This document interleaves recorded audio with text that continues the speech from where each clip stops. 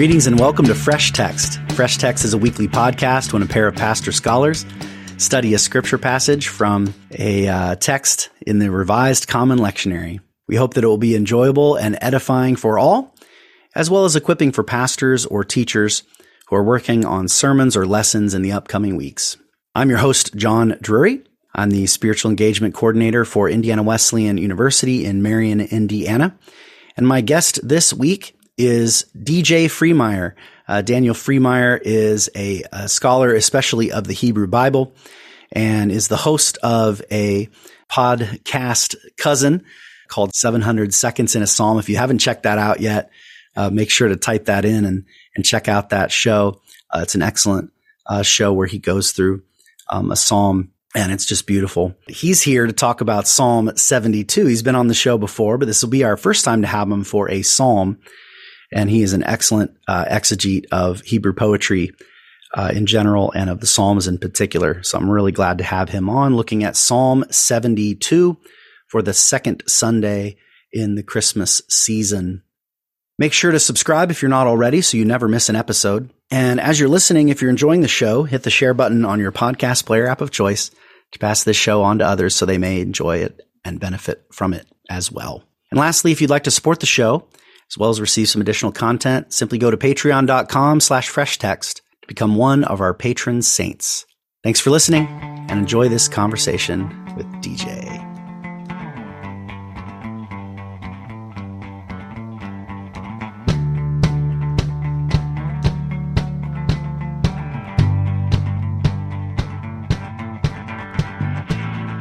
All right, so Psalm 72, amazing Psalms, one of the Psalms set aside for the Christmas week. Would you be willing to read the Psalm, DJ? I would be happy to read it. For Solomon, God, give your judgments for the ruler, your righteousness for the son of the ruler. He will regulate your people in righteousness and your poor in judgment. The mountains carry well-being for the people, and the hills in righteousness. He will judge the poor of the people. He will bring salvation for the children of the needy. He will break the oppressor. They will fear as the sun, and to the faces of the moon for generation upon generations. He will descend as rain over the grass, as showers watering the earth. The righteous one will flourish in his days, and much well-being will be until the moon ceases. And he will govern from sea to sea, and from a river to the ends of the earth. To his faces the wild inhabitants will bend, and his enemies will lick dust. The rulers of Tarshish and the islands will return tribute. The rulers of Sheba and Seba, the oath taker and the drinker, will bring a gift. And all rulers will bow to him. All nations will serve him.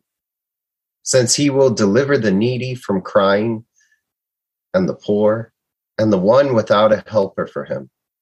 He will show pity over an afflicted one, and a needy one. And the lives of the needy ones he will save. From oppression and violence, he will redeem their life, and he will value their blood in his eyes. So let one live. Let him give for him from the gold of Sheba, the oath taker. And let it or him pray on his behalf continually, and let it or him bless him all the day.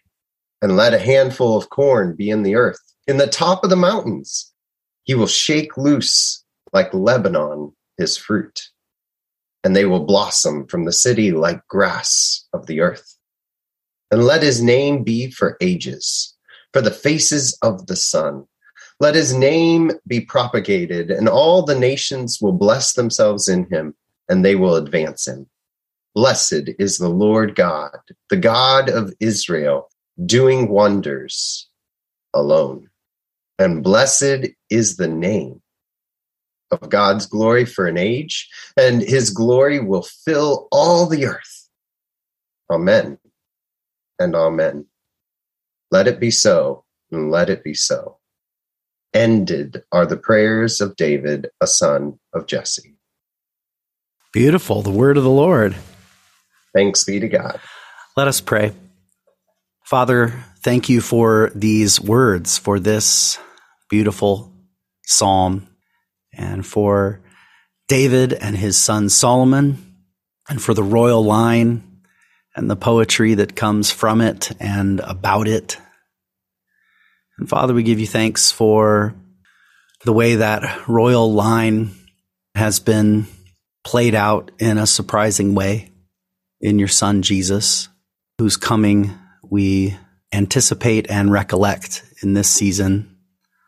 And we ask, Lord, that as we enter into this psalm in its ancient meaning and in its ways of being understood throughout time, we ask, Lord, that you would open our eyes and open our hearts, not just Daniel and I, but all those listening in, that we might be opened to receive what it is your Spirit is saying to the churches today. So we ask that you would be at work in our conversation today. In the name of the Father, and of the Son, and of the Holy Spirit. Amen. Amen. Well, thanks. I loved your rendition. Do you mind if I start with asking a couple questions about it, just real quick? I don't mind at all. Yeah. Just two little things I noticed, choices. Tell me a little bit about this phrase, like the faces of the moon or the faces of the sun. A lot of contemporary translations try to interpret that idiom for us, but you left it in that sort of beautifully stark phrasing, the faces of the moon and the faces of the sun. Yeah, so ancient Near Eastern texts describe how the moon appears in different lights. And we even see this and can recognize it when we look up at the moon and we see different phases. We call them phases. They called them faces because you would see one side of the moon and it would look differently depending upon the season that you were in or the portion of the month you were in. So each face would communicate something about the times. And the same with the sun.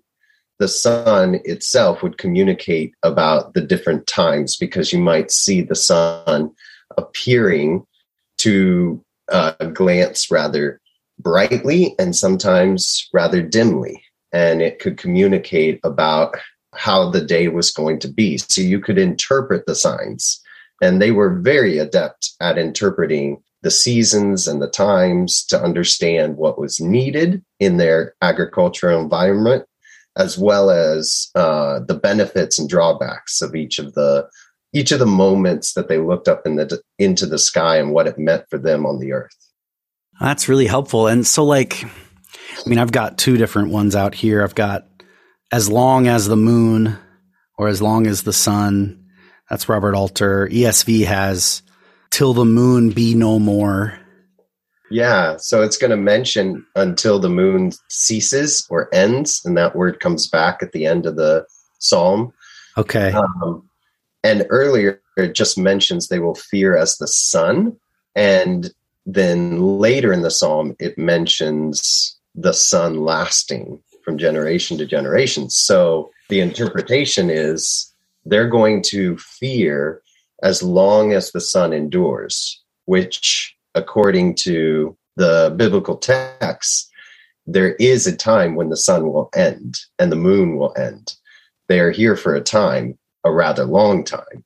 Yeah. So in the wider context, both the historical cultural sense of these things, as well as the sentences and the paragraphs as a whole, paragraphs is the wrong word, stanzas, that sense of, until the moon fades away, until the sun is no more, sort of fits, it sounds like. But that faces stuff is cool. So thanks for walking us through that. It's a nice image. And in poetry, sometimes the stark imagery of a quote unquote more literal, rendition sometimes makes it more poetic, even if it requires a little bit more thought, Yeah. I think it's beneficial when looking at poetry to catch some of the personifications Yes, right. That's good. Yeah. Personification. That's great. Because as long as the moon kind of turns it into an abstraction about time, which ultimately might be the point, but it kind of undermines the poetic value of it. Yeah. And there are all sorts of songs that talk about looking up at the moon and seeing the moon look at us. And that's the imagery, is that there is a reflection happening, and the similarities between the ways we gaze at the moon and the moon gazes at us. Yeah. Great. Love it. If you believe. No, sorry. The man on the moon. I don't know. I'm just thinking of silly, when the moon hits your eye like a big pizza pie. Great examples. And I love the singing. Yeah, but I mean, it's These just are songs, so they should lead us into singing. That's right. And in a song context, you just don't think twice about personification, excessive metaphor. No, that's great. That's helpful. Another question. Sorry, I'm just peppering you with questions. I just was following your translation and getting a kick out of some of your choices. So I notice, and this is just always a tricky thing, I guess, with Hebrew tenses. The vast majority of these verbs were just in a future tense. I know they switched to kind of the let it be starting in 15, which was more of a sort of third person imperative kind of, at least the way you were translating. And yes. I'm just curious about how, so again, some of the translations I have turned a lot of these wills into may it be, kind of more in the forms of like blessings or hopes or petitions, depending on, may he come down like rain, or may the just man flourish. But you just chose, and I'd love to hear your comment on, just tell us a little bit about the kind of future tense in Hebrew and its range of possibilities. I could use some help, and I'm sure our listeners wouldn't mind some insight from you on that. So the future tense carries with it a connotation of ongoing occurrence within the future, and this idea of acting in such a way to make it happen in the future so that it will continue to happen in the future. While may or should are choices, interpretive choices, the actual tense, as you were mentioning with poetry, the actual tense is future, and it doesn't shift into a jussive or a let it happen until 15. So I think it's more beneficial and more powerful to keep it in that future tense rather than trying to make it conditional, as some do, or make it a prayer, because I think the prayer starts in verse 1 and then picks up again in verse 15 through 19. I see. So the big benefit of why it's not that you're saying there's maybe not a strict, it's a plausible interpretation, it sounds like. And yet in this case, you kind of miss the structure of the psalm if you put it as a may, a jussive, right? You called it too soon. You miss the shift. The shift that happens in verse 15 jumps out at you when, if all of them are just simple indicatives, this will happen. And then, long may he live. All of a sudden that stands out as a shift in verse 15. Right. Okay. That's so helpful. So I am hearing you right, though, that it's not that those interpretive choices are like dead wrong. Is that a possible meaning of the future tense? I think it's a choice based upon context. Gotcha. Okay. That is helpful because you are seeing the conditionality of what is happening in the psalm. For example, when it says, God, give your judgments for the ruler and your righteousness for the son of the ruler, that is the request. And right. Okay. The interpretation is all the other things are effects. Yeah. So it's conditional upon God's judgment. If God decides to not show his favor in this way, then these things won't happen. I see. Okay. So it's more it's not that it's dead wrong, but that it maybe obscures the. Well, I think it really obscures the structure. That's for sure. I think it misses both the structure and the power that if God does do this, will result. This will be the result. it will happen. That makes sense. Faith in the prayer. I see. So then it's the definitiveness of the future indicative tense. This will happen, that will happen. I'm thinking like, verse 8, or 9, like I'll do 9. May the desert tribes bow down before him and his enemies lick the dust. That sounds like wouldn't that be cool? Right. Whereas the point is, insofar as God renders his judgment on behalf of the king, it will be the case that desert tribes bow down. These will certainly happen. Got it. And I think there's a power there that it all depends. I hear that. I don't think they're missing it depends upon God giving this, but I think they're missing the certainty of if you give this, this will happen. Yeah, that's good. That's really helpful. Oh man. Thanks for going on a little grammar train with me there. Cause we're doing Psalms all year this year. And so applying some of those as our listeners, or maybe comparing translations, just to have some of those thoughts in mind as they're reading Psalms. Like there's choices that they're making here, and to recognize the pros and cons of choices like that. Yeah. And the benefit of reading a song in its original language. Yeah. Oh, for sure. So this will be in a week or two. I just recorded it yesterday, but with Amy Peeler looking at Psalm 19, and it ends with, may the Lord bless his people grant his people strength, and may the Lord bless his people with peace.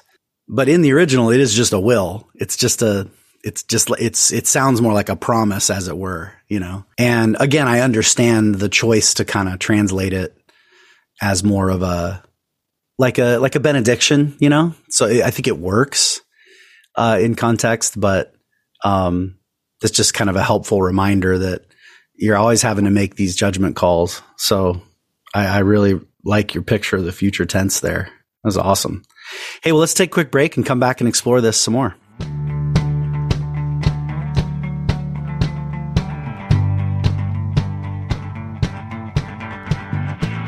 And we're back. Welcome back to Fresh Text. I'm here with DJ Freemeyer, and we're looking at Psalm chapter 72, the final psalm in the second book of the Psalter, hence this little final word here at the end. Yeah, just to get it in our ears again, how about I read a different version, if that's okay? This is Robert Alter's. We don't have to compare with yours ad nauseum. I just to kind of hear another one, So Psalm 72, for Solomon. God, grant your judgments to the king, your righteousness to the king's son.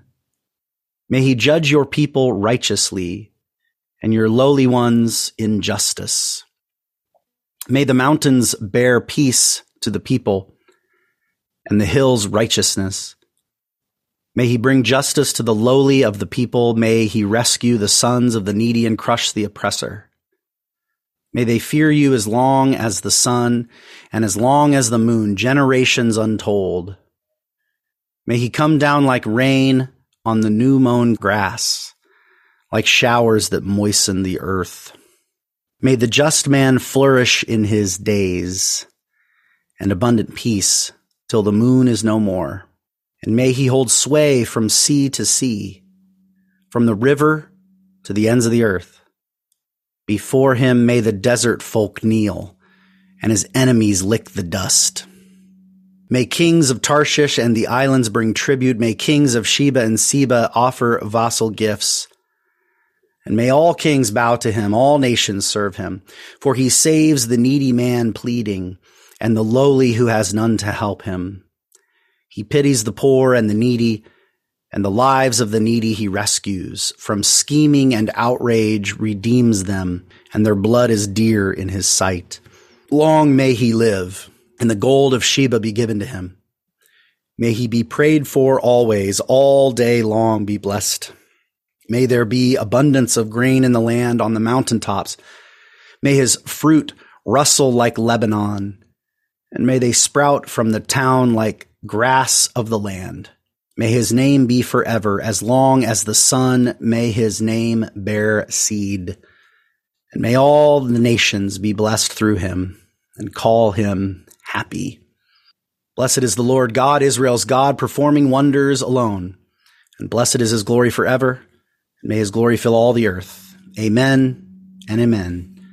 The prayers of David, son of Jesse, are ended. Yeah, so, boy, I can't help it but want to ask you, is this the only psalm dedicated to Solomon in the Psalter, or am I forgetting one?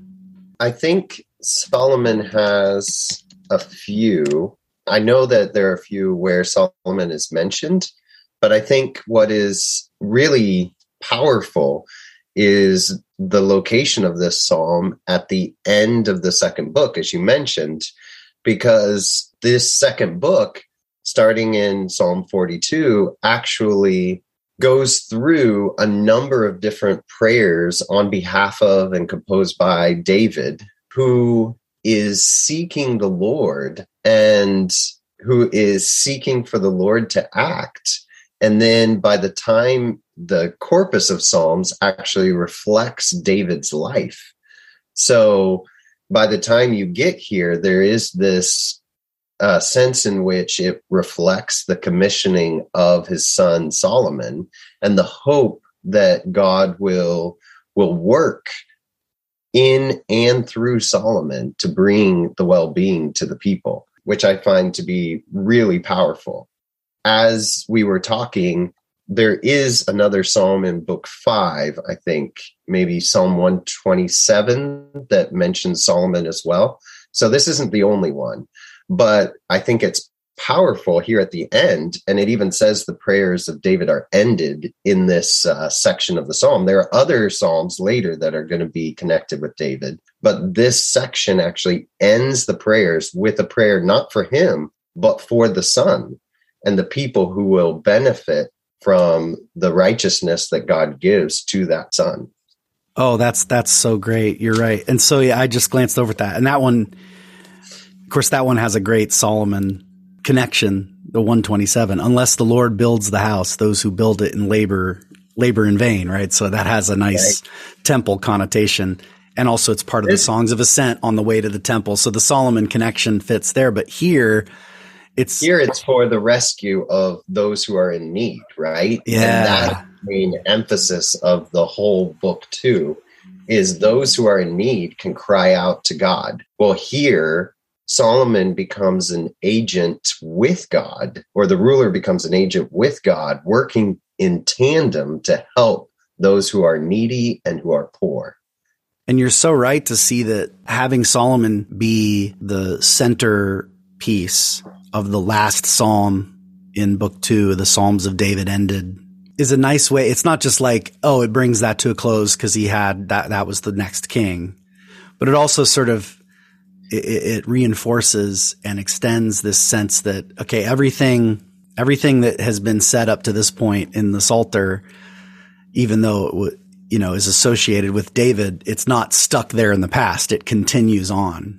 Does that make sense? And I think it captures the generation to generations, because you get David who's praying for Solomon and the children of Solomon, as well as it mentioning David being a son of Jesse, who presumably has prayed for by his father and fathers. So there's a continuation of this hope that the children will receive what is needed from God for them to help the people in Israel and all the nations of the world. Yeah, so maybe I'm jumping the gun, but like when I hear you talk about that continuing of generations, and then I think of, the threat to that line in exile and after exile, I mean, it makes me want to say like this kind of, there's a tendency sometimes, I think, for modern interpreters for us to like ask like, is this a messianic psalm or not? And I kind of feel like I don't want to rush to that, but I also don't want to think of that as like two categorically different things, right? The continuing of this line and the way that plays out over time and the dangers that Israel faces, like that messianic expectation that of some sort of eschatological figure that will, even though it might not have been in the mind of the author, I think almost certainly wasn't. Push back if you disagree, but you can see how that's a logical development of this kind of a prayer. I don't know. What do you think about that? Yeah, I think that it's not wrong to see when looking at the stories of David, or to see the name David and Solomon and Jesse and think, oh, the lineage that leads to Jesus. Like, that's not wrong, because the texts do communicate that. I think what might be missed in this psalm is that it never mentions anointing. So it's not connected with the anointed one, even though a ruler would be someone who would be presumably anointed by the Lord. This one is not necessarily focused on that anointing as much as it is focused on the righteousness and judgment. And I think another thing that might be missed is how this can be a prayer that can be prayed for children, our children, and for our rulers at the same time. That this is an invitation for us to consider who are our rulers and what would happen if God gave our rulers righteousness and judgment. And then what about our children? What can we pray that God will give them so that they can help those who are poor and needy? Oh, that's really good. I mean, one of my big irritations. So it's like I have these like conflicting irritations.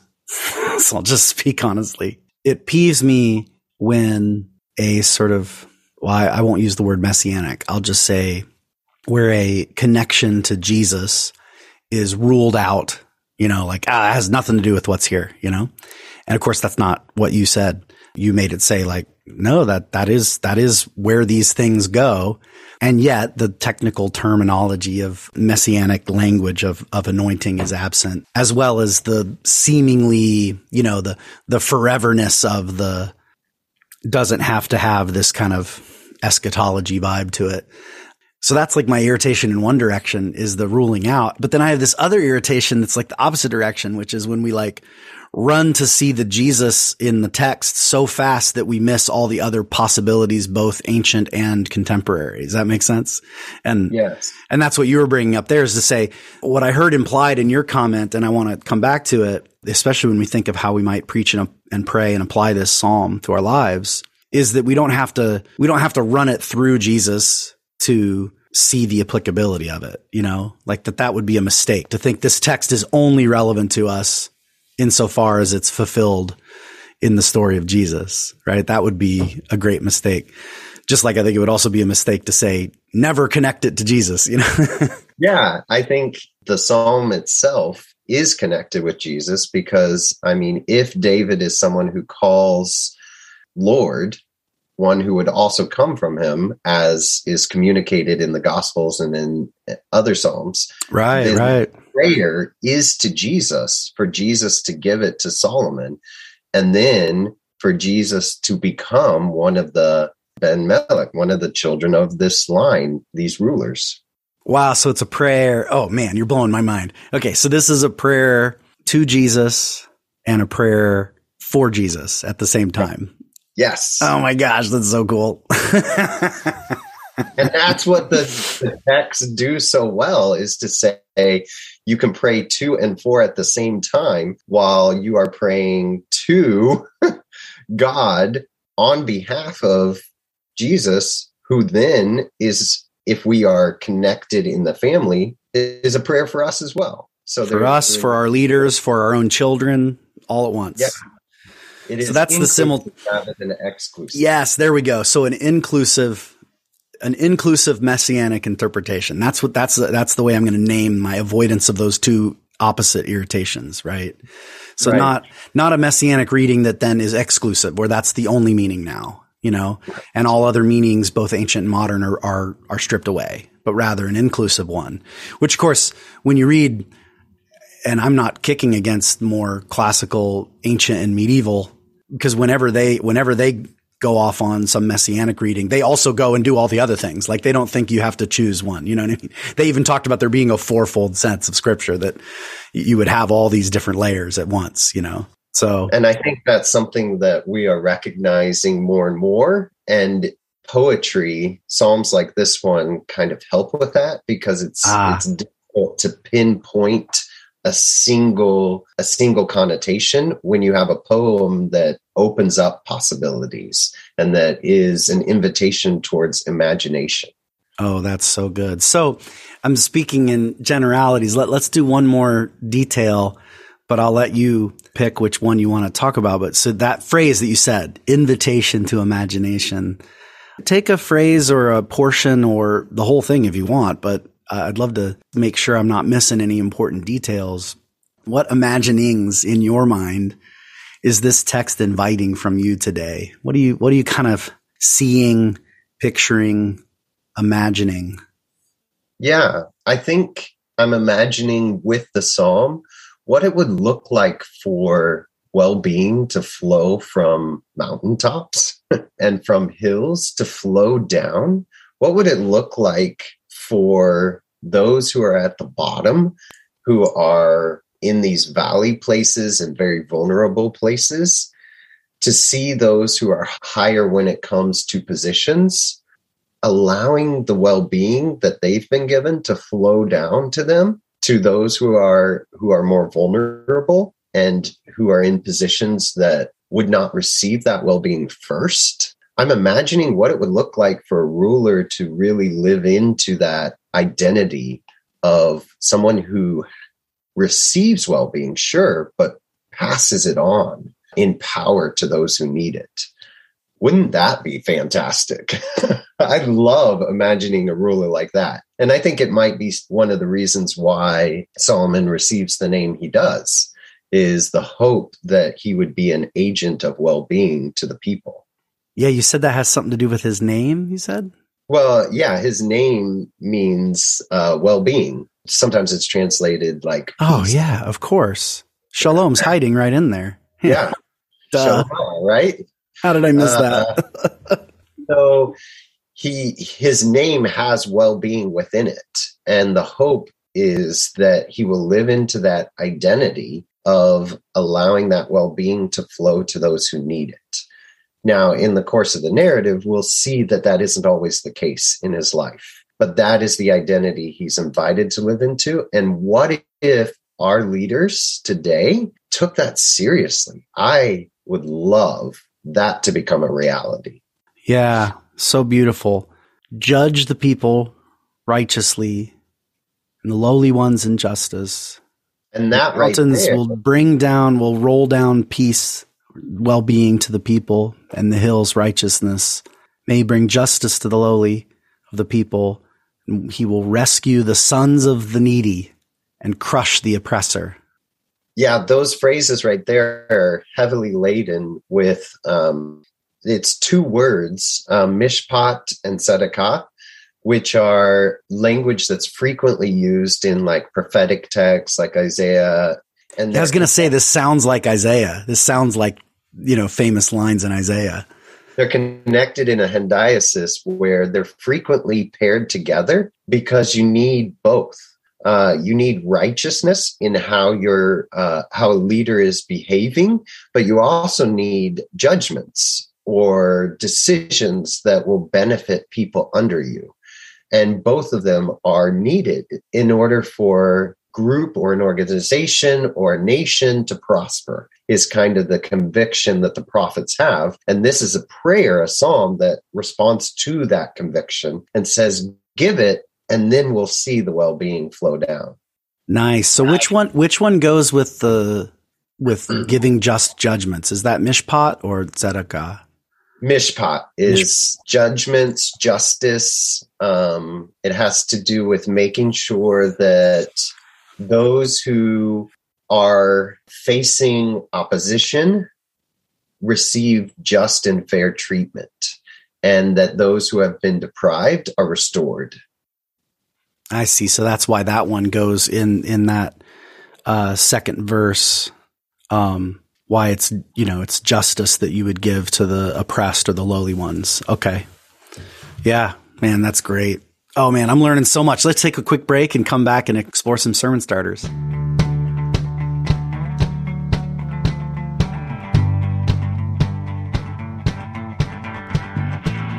And we're back. Welcome back to Fresh Text. I'm here with DJ Freemeyer, and we're looking at Psalm 72. Psalm 72, a text identified for the Sunday after Christmas. So that's the season that we're in, hence all this messianic talk I'm bringing up, both highlighting it, but also keeping it in a larger context. And let's explore some sermon starters, and let's think that really broadly. How would we pray this psalm, worship with this psalm, live it out? What do you think? Where would you want to go with a text like this? You already gave us some hints. Maybe we'd want to return to that, but maybe you had different ideas you wanted to introduce. But yeah, how do we really apply this text to our lives today?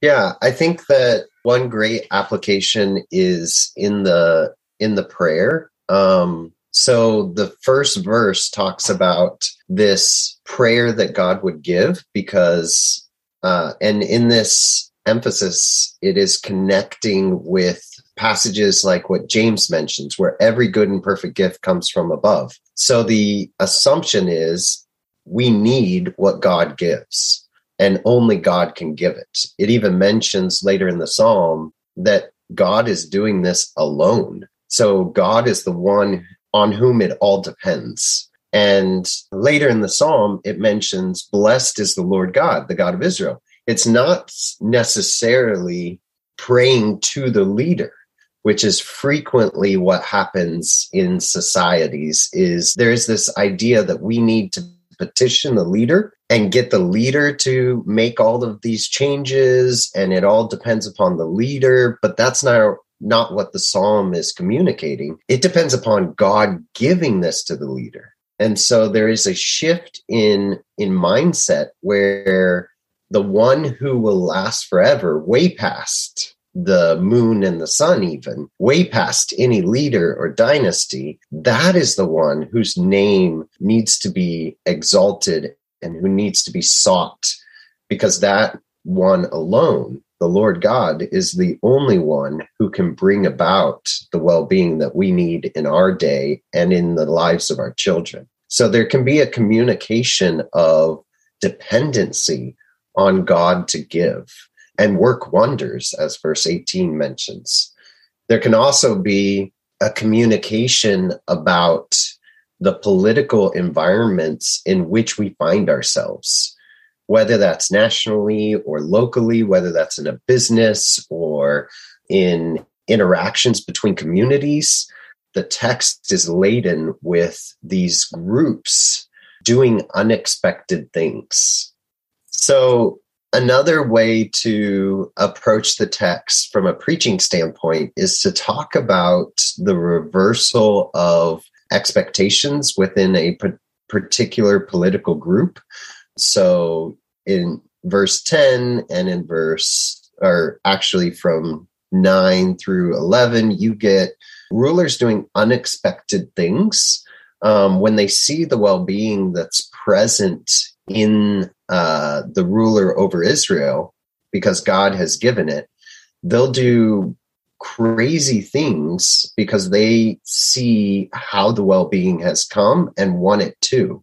So like returning tribute, like what Tarshish does, or joining together in a single gift, which would have been unthinkable for Sheba and Seba to do, them coming together to offer a gift, which in and of itself, the offering of the gift is out of character. And there can be this recognition that when God acts, even the rulers whom you would not expect to act in a certain way can start matching what God is wanting so that they receive well-being and so that there's well-being for their people, because they'll see how it happens.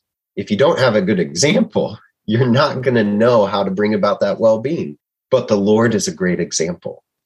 And if there's a ruler, someone in leadership who is doing it, who is actively engaging in the ways that the Lord wants to bring about righteousness and judgment, then others can see it and adopt it, even if they don't have the same faith in God that that leader has.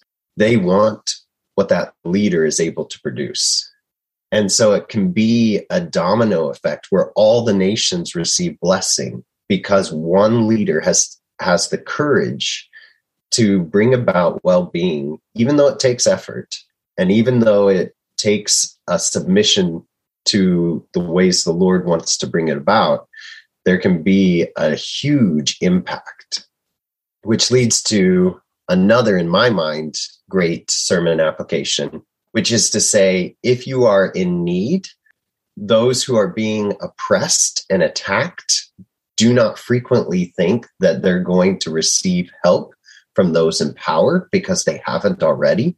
But there is this recognition that when we pray and God acts, God can change the hearts of leaders. God can shift them.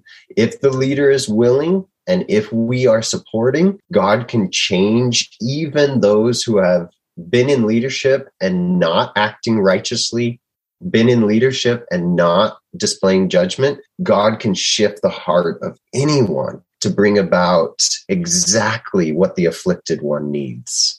And so there is this redemption from violence and oppression. There is this value placed on those who have not been shown value, and God can cause it to happen.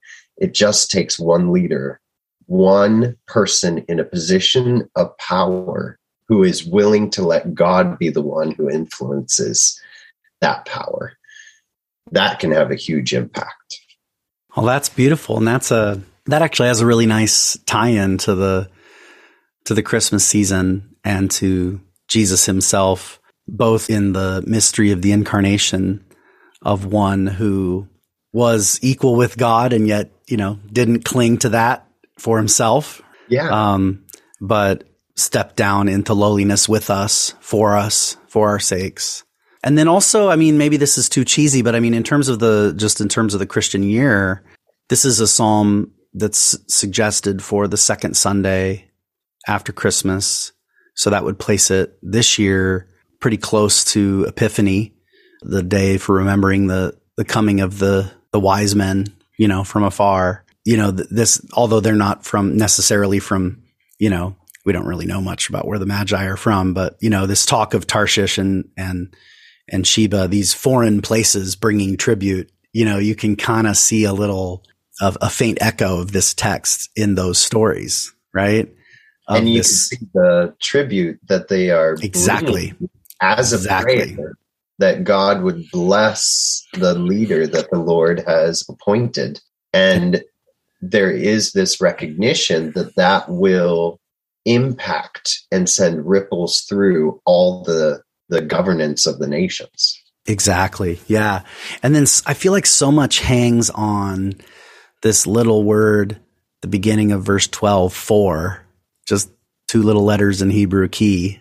But that word for sort of links all of verse 12 and 12, 13, 14 back up to at least 9, 10, 11, if not more.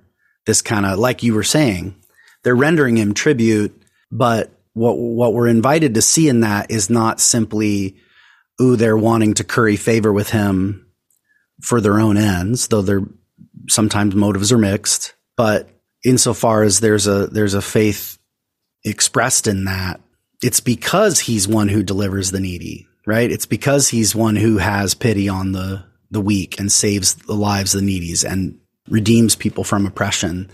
It's because Christ, I'm thinking of Luke 4, it's because he is the one who releases the captives and proclaims the good news, because he's that kind of king is why these kings of the nations surprisingly and unexpectedly come and pay him tribute. Right. And the same reason that worshipers today come and pay tribute, because he is the type of leader that we need. Someone who's willing to set aside power to help those who are poor, who are crying out, who have no helper. And he comes and shows pity, and he comes and saves. And that's what we not only need, but are inspired to become, someone who does that. And that is a valuable gift, more valuable than gold. Well, that's beautiful, man. Well, there's so much there to apply, to pray, to preach. I loved, you already mentioned it earlier. I just wanted to reiterate it again, this notion of, to some extent, and it's poetic. So some of the language might fit better than others. But you don't worry about that. It's poetry. That you could pray this for your own children, which is fun because it links with Solomon and the opening chapters of the book of Proverbs also has this kind of from father to son kind of teaching. This could parallel really nicely with that as, okay, that's what a father says to a son or a parent says to a child, the opening of Proverbs. And here's kind of some things we say to God on behalf of, as we pray for our own children, that they would be people who give justice to those in need. I love it. It's great. And one invitation that I might give is to consider not only what we are praying for our children and whether what we are praying for our children has an eternal impact, like what this psalm is requesting from God, and whether it has a social impact in helping those around us. But are we praying in our songs for our children? How many of us are singing our prayers for our children so that our children can hear us singing those songs on their behalf? Oh, that's really good. Because that's the ones they remember, man. The ones you sing. Yep. Yeah. And if these are a corporate prayer that would be sung, you hear parents, fathers and mothers and grandparents and guardians who are praying this in their songs as they're singing for their children who are with them. That sets a pattern that can be passed down from generation to generation. Well, that's beautiful. That's a little challenge to listeners I want to put out then is, hey, maybe compose a tune and a song that, inspired by this, uses some of its language that we would be able to sing in our, in a style that would, to make sense to our ears. That's beautiful.